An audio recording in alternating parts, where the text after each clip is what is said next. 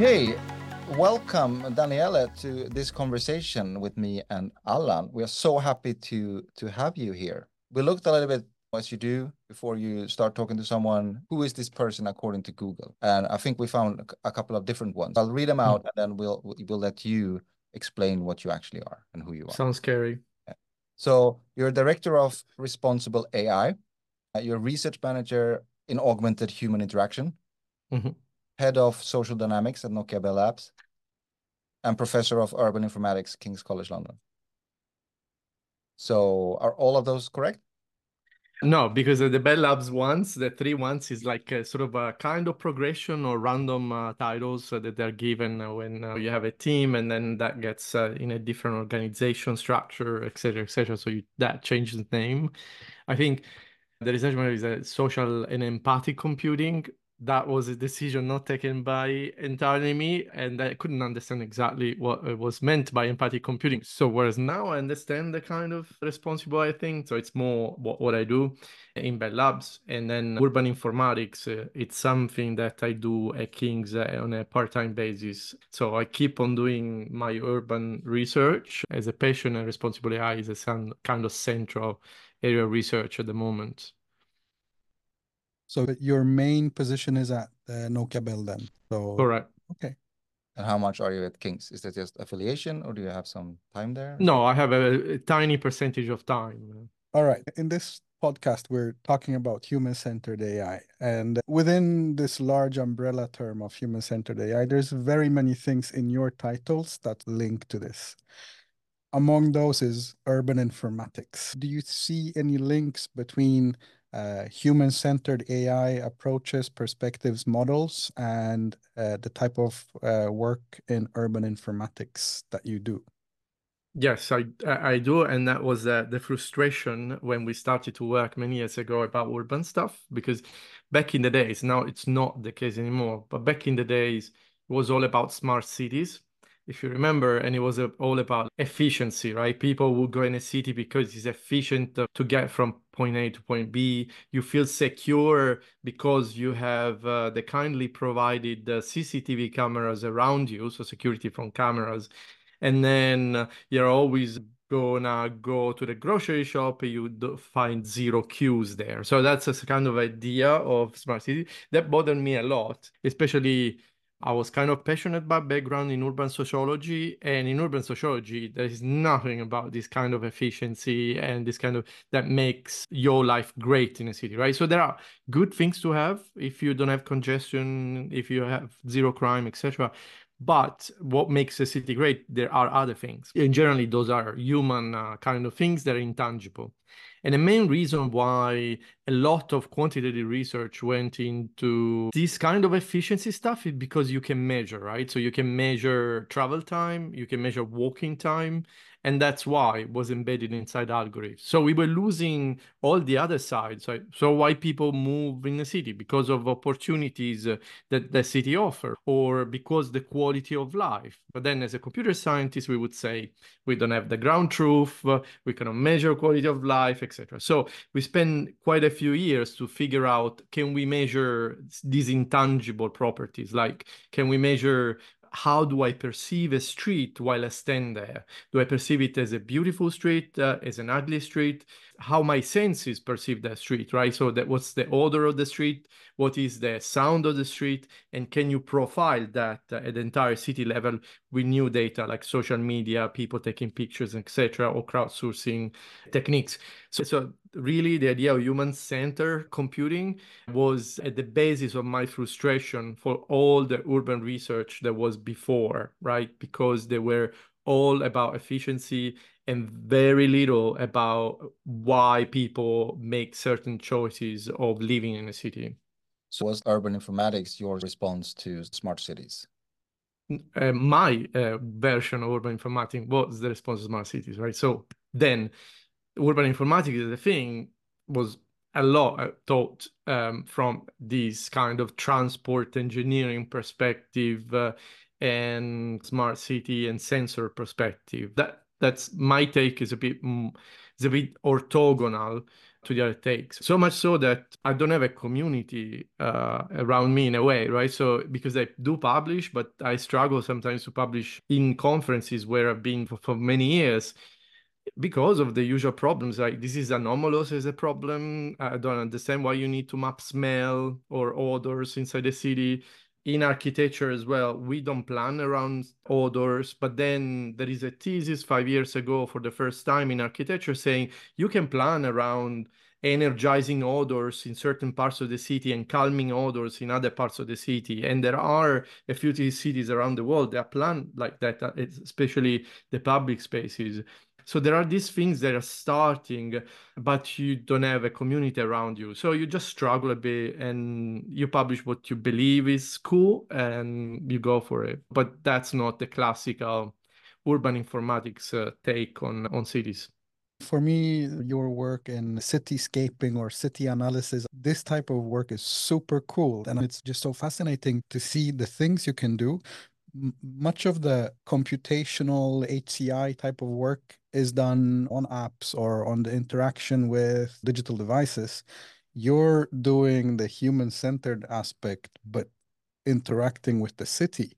And that's just so fascinating. I understand the methods you're using as a computer scientist. I can recognize and understand, but just the challenges you must be facing with working with a city or with society rather than here's my users in an app. I understand it's challenging. It must also be super rewarding to see that work having impact. Yeah.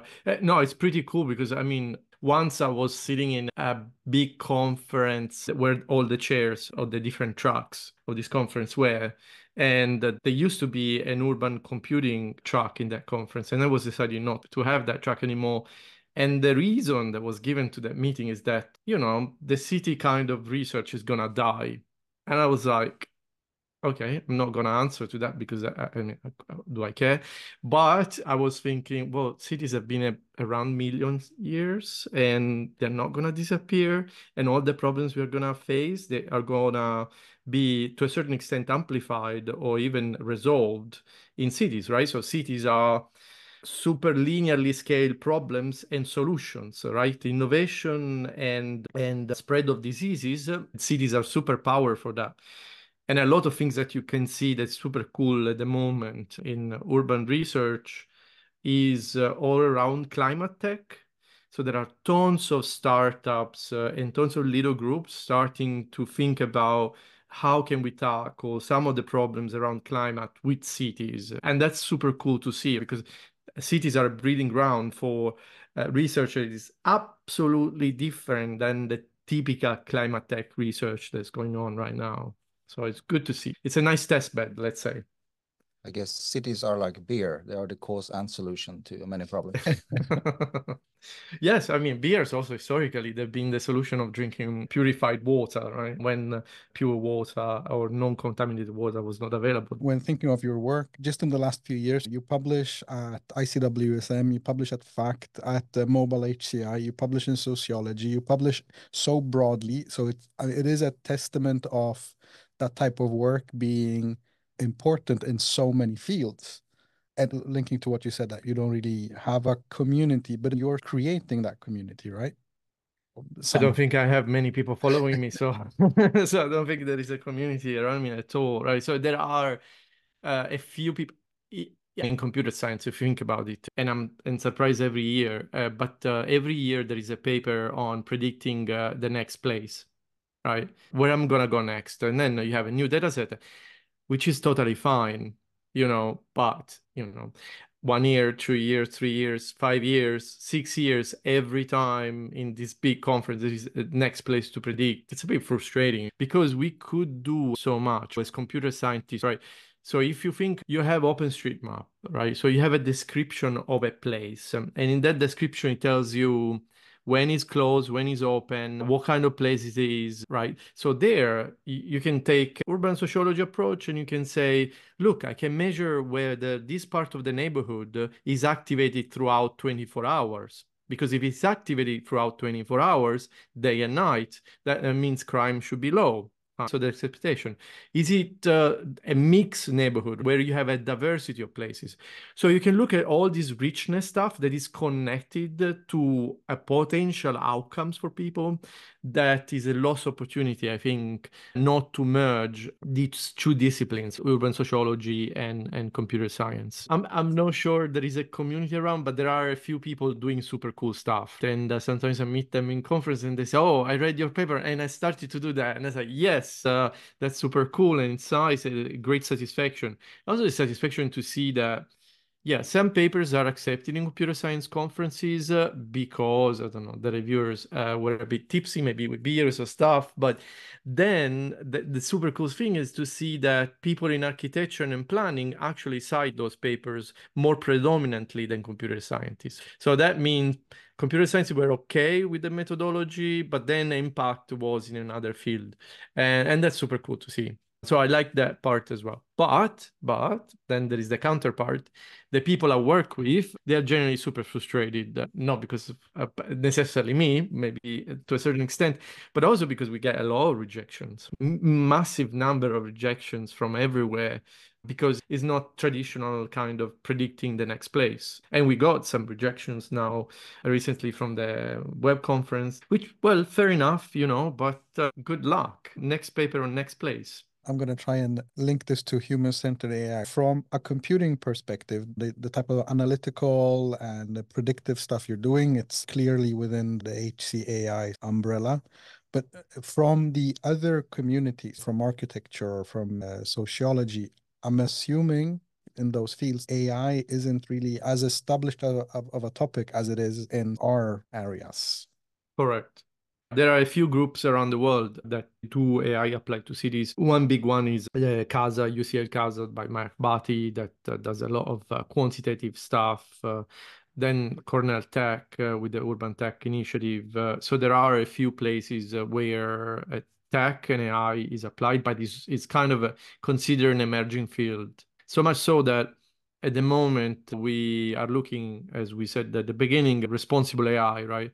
And one member of my team, she's reviewing all the literature of urban AI, so AI applied to urbanism, and she's trying to figure out what are the blind spots in terms of responsible AI. So it's about what do they discuss usually? It's about fairness, it's about transparency, or it's about accountability.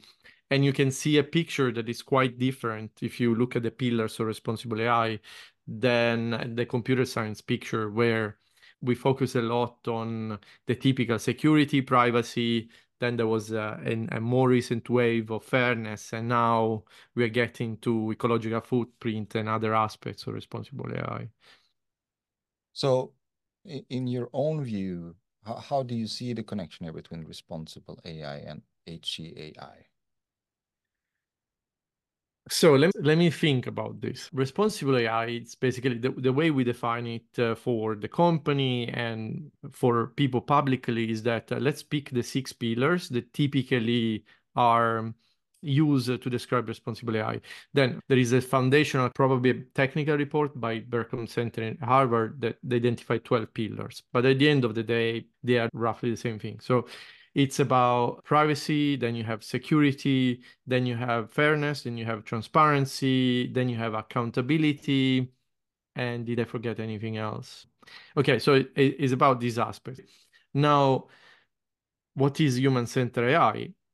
Okay, let's pick another graphic example. So let's say that you have a model, a large language model like ChatGPT, and you want to identify the risks. That's one of the main idea of doing responsible AI is you identify risks, you try to mitigate them. So you can say, okay, I have this model and it's got the capability risks. That's a recent DeepMind work. So the capability risk means basically the risk that you get from the model itself. So if the model is discriminating a certain group of people over another group of people, that's the inherent capability of the model that is a capability risk. Then you go out in this outer onion circle and you get the human computer interaction risk. So it's the risk that you have between the model interacting with humans, right? And that's the other type of risks. Then And then you have the outer layer, which they're called systematic risks. And systematic risk basically means what are the risks of all these things interacting with each other, humans, models on society. What's the impact on the future of jobs of AI? That's, for example, a systematic risk. Now, if you take this three-layer approach, you have the capability risk, but then you have the whole human-computer interaction risks around. They are the things that at the moment, I know you talked about in the first episode about that kind of layer of interaction with ChatGPT and humans, but there is a lot of stuff to be done. So if I see human-centered AI, I would say is going to be mostly focused, not only, but mostly focused on this intermediate layer of humans interacting with models or machines or whatever. Both me and Matthias, we've been using Ben Schneiderman's book to have the same terminology, the same terms to use. I don't know if you're familiar with it. I read it a couple of years ago when we were doing a review. Maybe if you can do a brief. He presents HCAI as a sort of interaction model and a design guidelines for AI applications. And I find it interesting because the type of interactions and the type of analyses that you do, they are not with the AI systems, they are with the city.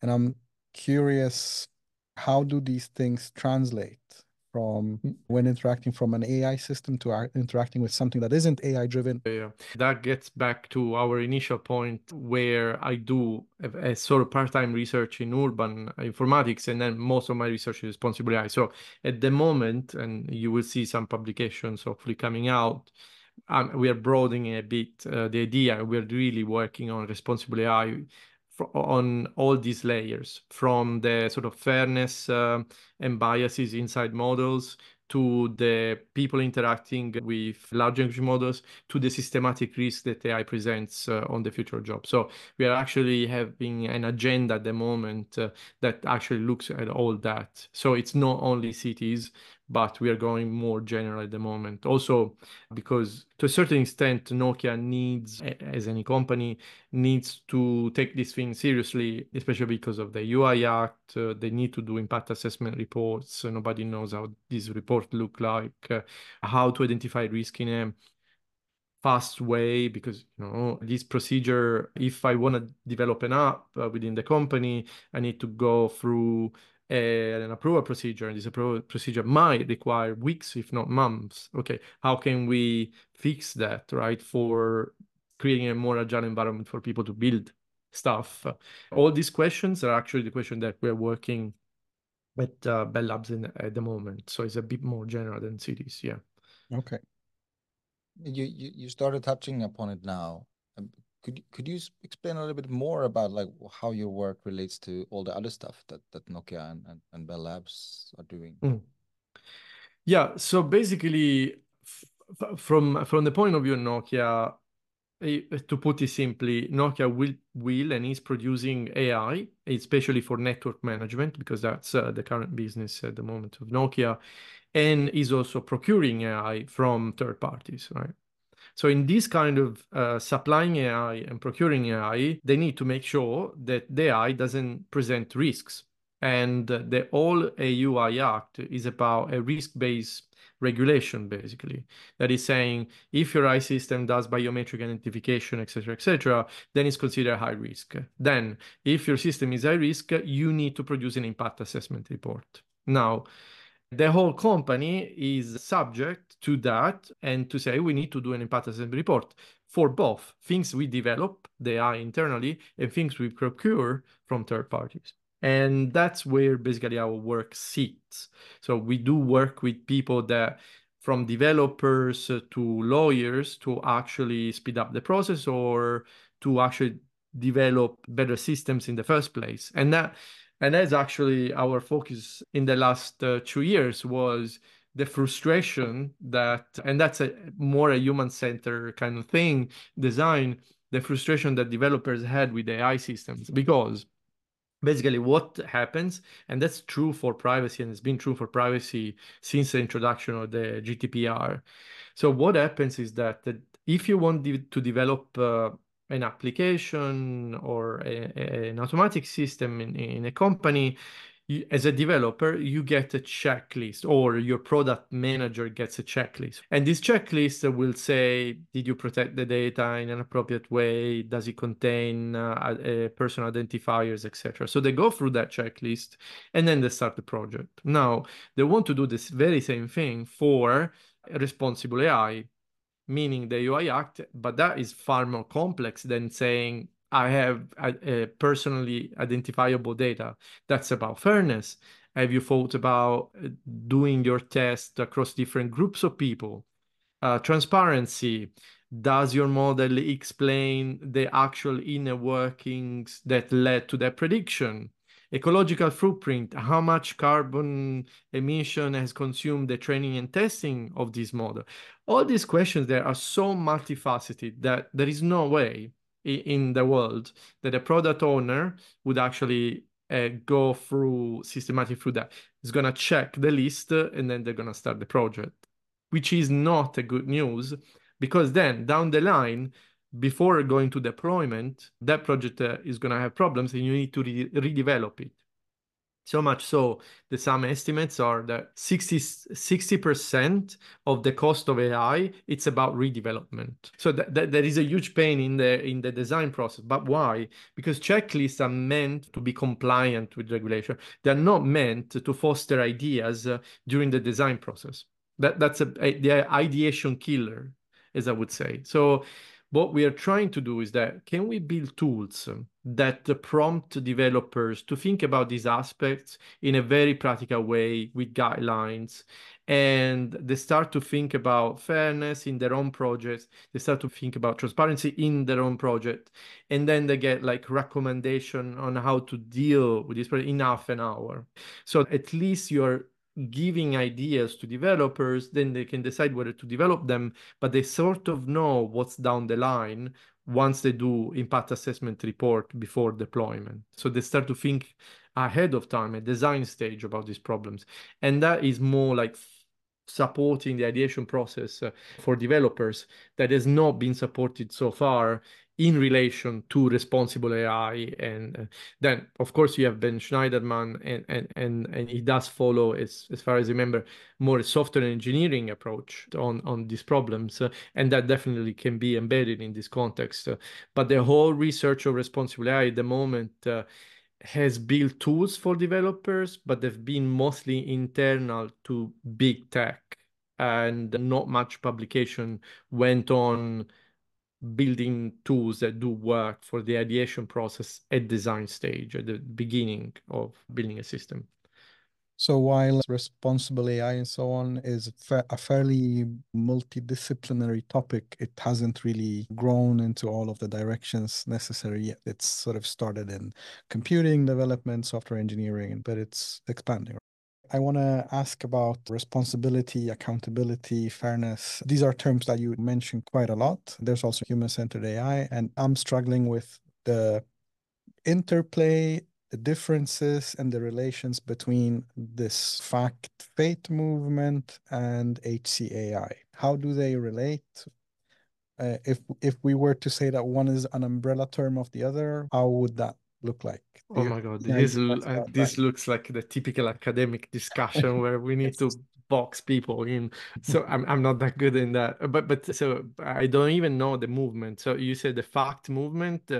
By fact movement, you mean the exactly? conference, the fairness, accountability, transparency. Actually, we had a pretty cool paper last year, in fact, where we say how weird fact is. And by weird, we said how Western educated. So a conference about fairness, how fair it is. And we discovered that it was not that fair, even compared to a very established conference, HCAI, right? Which is interesting as an observation to give to the community. But to a certain extent, also the community was kind enough to actually have up our paper through.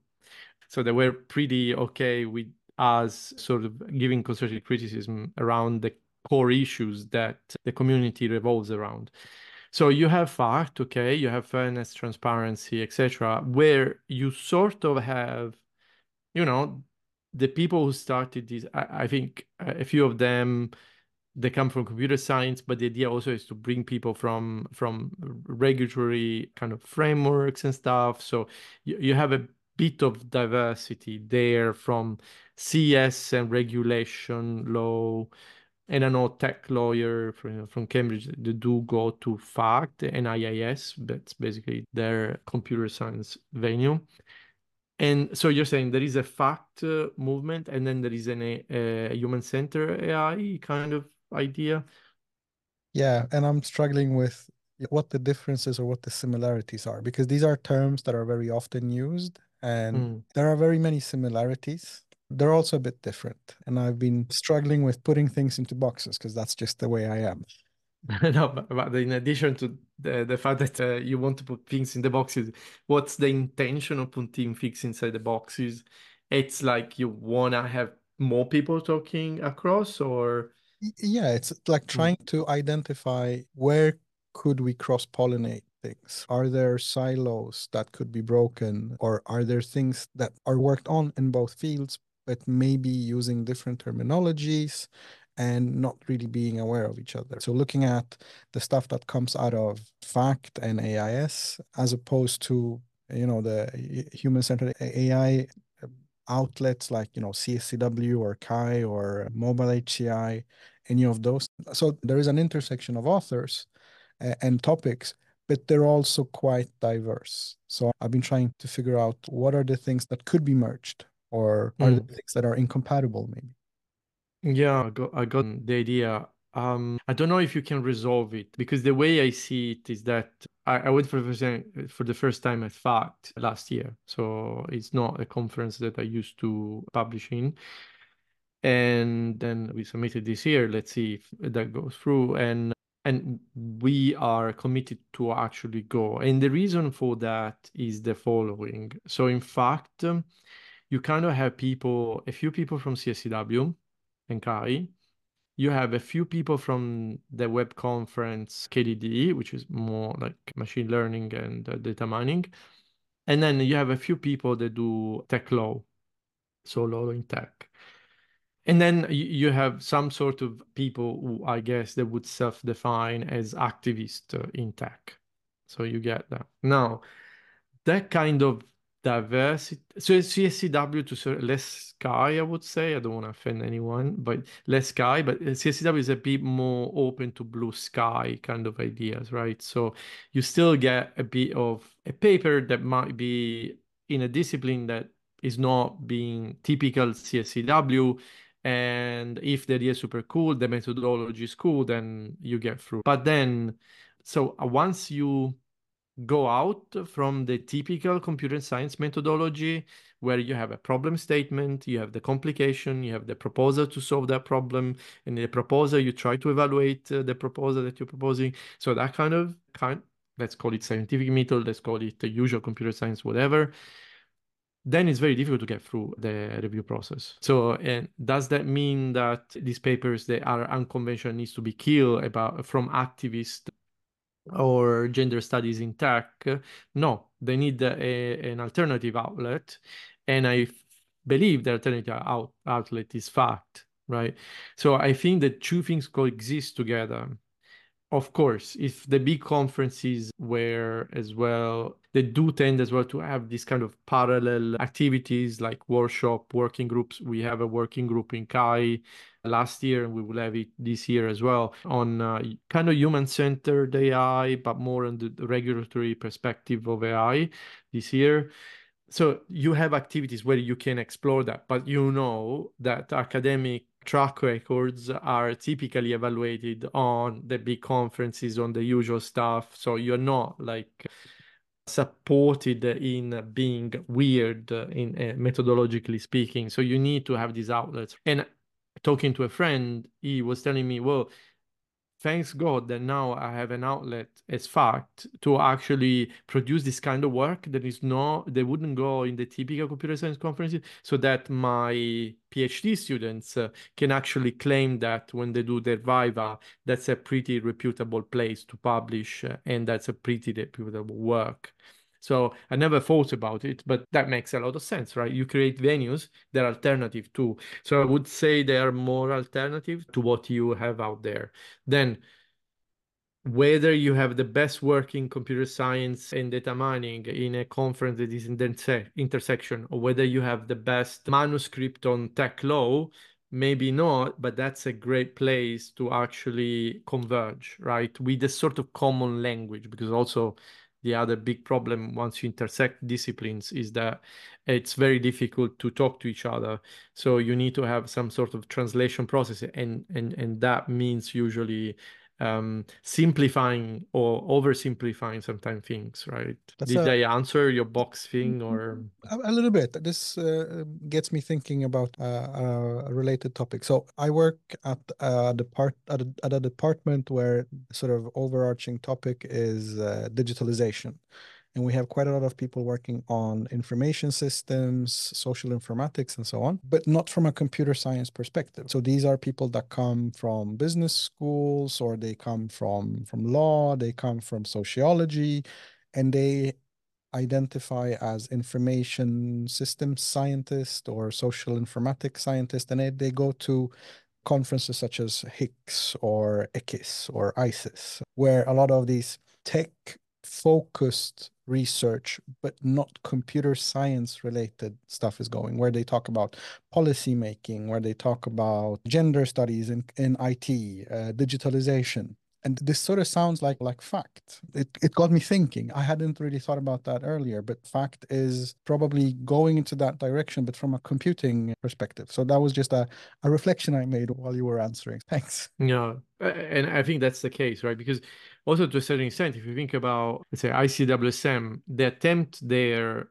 which I'm not sure we were, 100% successful, but the attempt there was to add the typical computational social science stuff, where you actually have a bit of sociology or answering a social science question in a computational way. That was the idea of ICWSM. Then yes, you had a bunch of computer scientists doing that mostly, but there was always a huge problem of attracting the other side, the sociology, the social psychologists, etc., because they are used to a different publication model. They're used to the journal model in a very specific journal, and that's how you go through tenure track.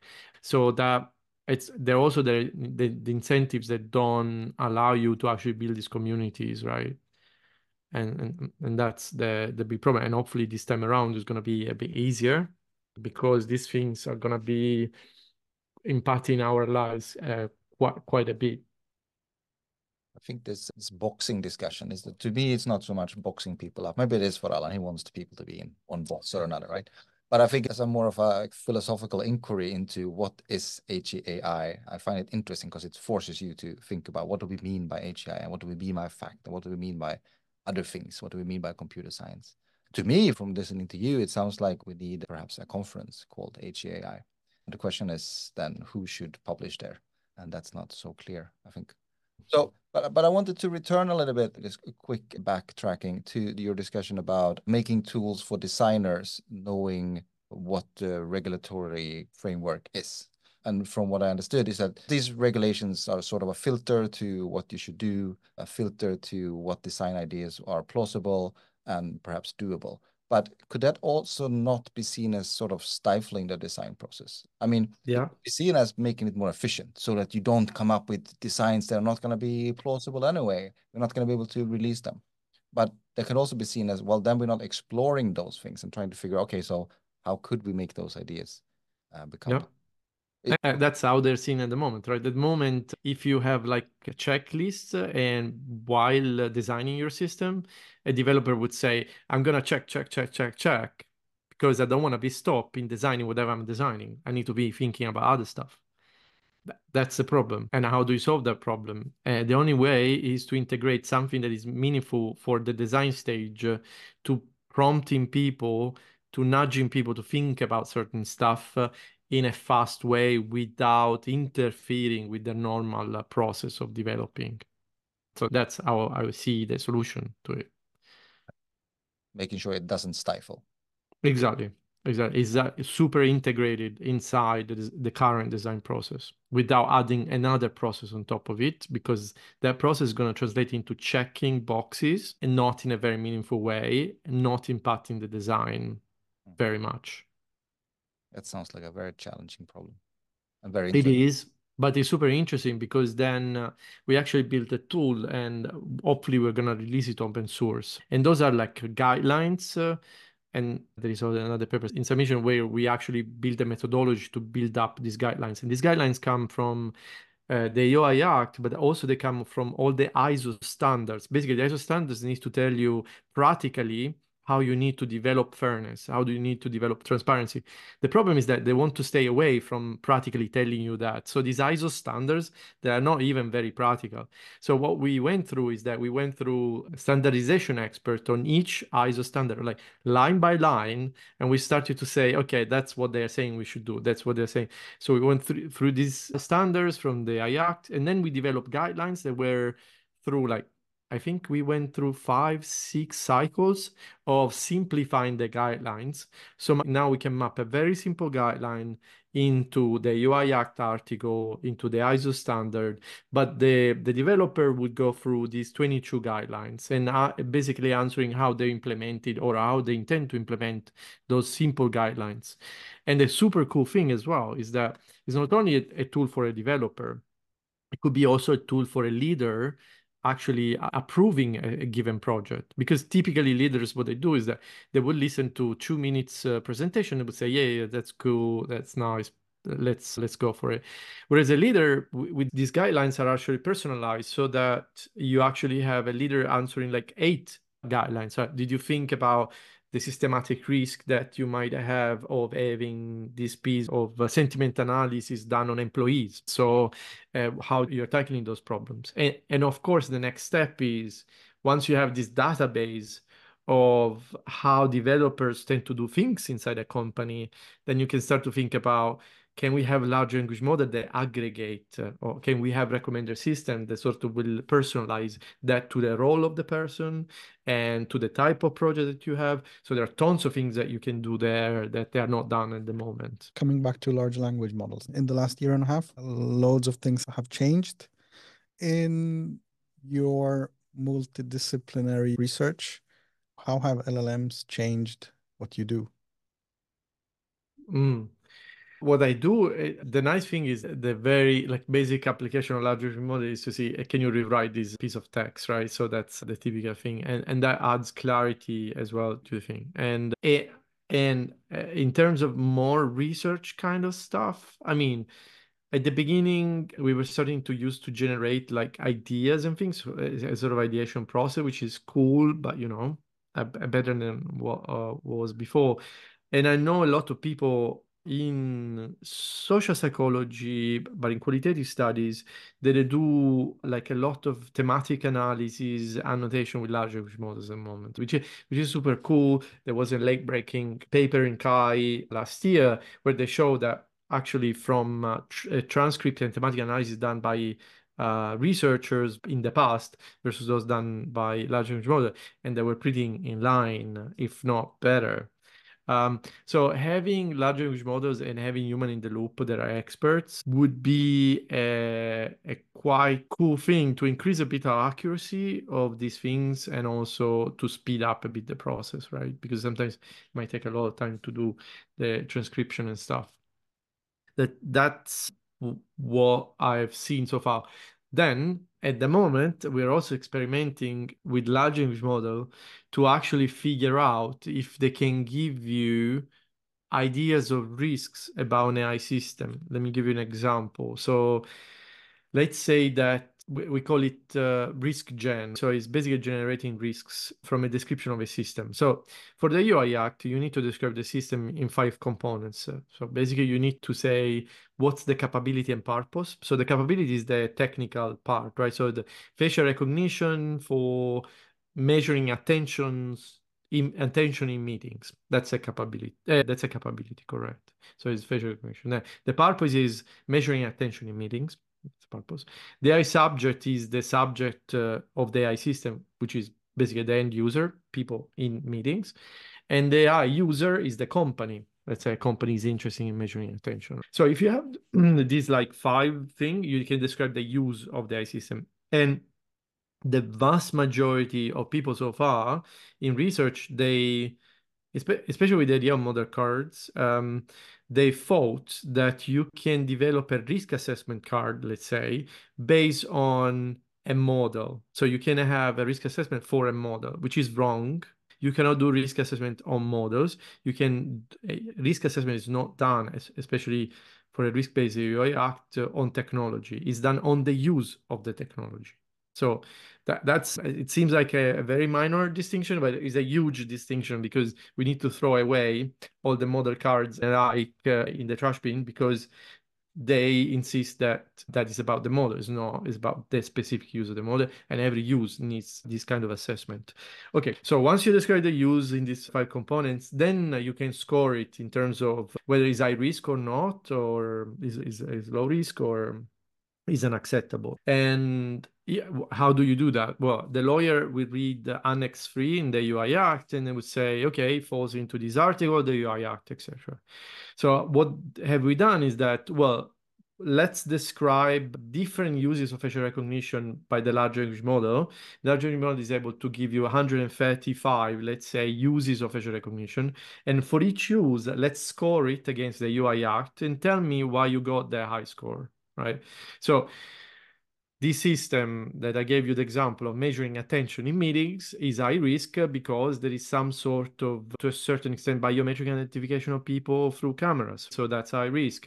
And the large language model is really good in digesting information and giving you the answer. So it's going to say, is high risk because of this article in the UI Act. Then you can go in the article in the annex and you can check whether that's the case.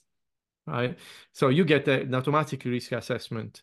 On top of that, then we're using large language model to say, okay, can we actually produce an impact assessment where you describe the use, you describe the model, and then you describe all the risks that you can think about, and then you have some prompt engineering to make with chain of thought to think about risk.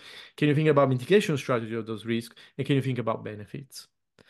And that is something that can be pre-populated for people down the line. They're going to be lawyers. They're going to look at this report and they're going to say, yeah, that sounds right. So it's going to facilitate a lot the communication between a developer and a lawyer, basically, if you had this system in the middle that is going to help them to speak the same language. So it makes me think about, we talked a bit previously in the podcast about explainable AI, and I think it feels like that's relevant here because you're kind of trying to make an AI be able to say something about some use of some other AI. I mean, how important do you think it is, or what's your take on explainable AI? Is that relevant here or not? Oh, no. It's no, actually, transparent. Yeah, transparency is one of the pillars of responsible AI. So definitely that is relevant for possibly Simon talked a bit more about that stuff, right? But one of the HCAI paper we worked together on coming up, it's about showing. I'm oversimplifying. I apologize to all co-authors, but at the end of the day, is about showing that when you give an explanation about, let's say, a toxicity classifier, if you're personalizing for personality traits, is not that useful. If you're personalizing, my hypothesis would be if you're personalizing on tech knowledge, like knowledge about technology and on other aspects, then it's a bit more useful to do the personalization. So the interesting stuff for me for explainable AI is that, and you guys may know that and you know more than I do, is that it's assumed that the explanations are always good. And at least what I'm seeing is that, oh, let's take this prediction, let's explain it, and it's going to lead to a better outcome than non-explaining it. And there are tons of cases where that's not the case at all. So there are even perverse cases in which we all know that a model has got an accuracy, if we are really lucky, is 80% in that ballpark. If it's 90, there is a suspicion of overfitting. But okay, let's say this is 80. Then that means that 20% is going to be wrong. Now, if you have this model that's going to tell you this sentence is toxic, and versus another model say this sentence is toxic because, and that prediction falls into the 20% of wrong things, what are you going to get? You're going to get more trust in the wrong classification once you add the explanation. So also adding explanation like that without thinking about when you need to add an explanation, whether it's related to your confidence in the prediction, is pretty problematic in those cases. So I don't know very much about the literature, but to me, this personalization that is done to explain because it's better, to me, it bothers me a bit. Especially when I look at papers and they say, oh, explanation is going to lead to, the assumption is that it's going to lead to better outcomes. To me, that assumption is not proven at all. Then you guys know more than me in the literature. This sort of relates to the fact that in any personalization, your evaluation is always just an assumption, because we're always evaluating on either past events that might no longer be true, or we're evaluating on some speculative accuracy. The same looking at explanations, and when you evaluate explanations, it's just going to be the same as evaluating predictions, either based on some historical thing that might no longer be accurate, or based on some bad proxy of user preference. Yeah, but absolutely true. But then the flip side of that, if you think, and you guys are familiar with the Netflix price, right? Because we've been in Rexis, we've been subject to that for several years. So the idea of the Netflix price was that, can you build an algorithm that's very accurate? And then we spent 5 years, I think. Somebody won that price, I guess. And what Netflix engineer discovered is that, well, actually, the previous model we were using is totally fine. What changed really the acceptance of the user to the recommendation of the recommended movie was the explanation that was given. So explanations are super cool, but depend on the context. And I think it's super, super context dependent. And you need to be careful in assuming stuff that might not be true. Yeah. I mean, to me, this shows the kind of importance of HCAI, depending on what HCAI might be. But it shows that we need to take more into consideration than just these kind of goalposts. Oh, we need to make it more explainable. Like, what does that even mean? Or we need to do it because we need to increase trust. Well, what does that mean? Yeah, we need to go back to see what is the human value. Why are people in cities? What does it mean to go from point A to point B? Which is kind of what you've been working on. I think we should maybe think about wrapping this up. Yeah.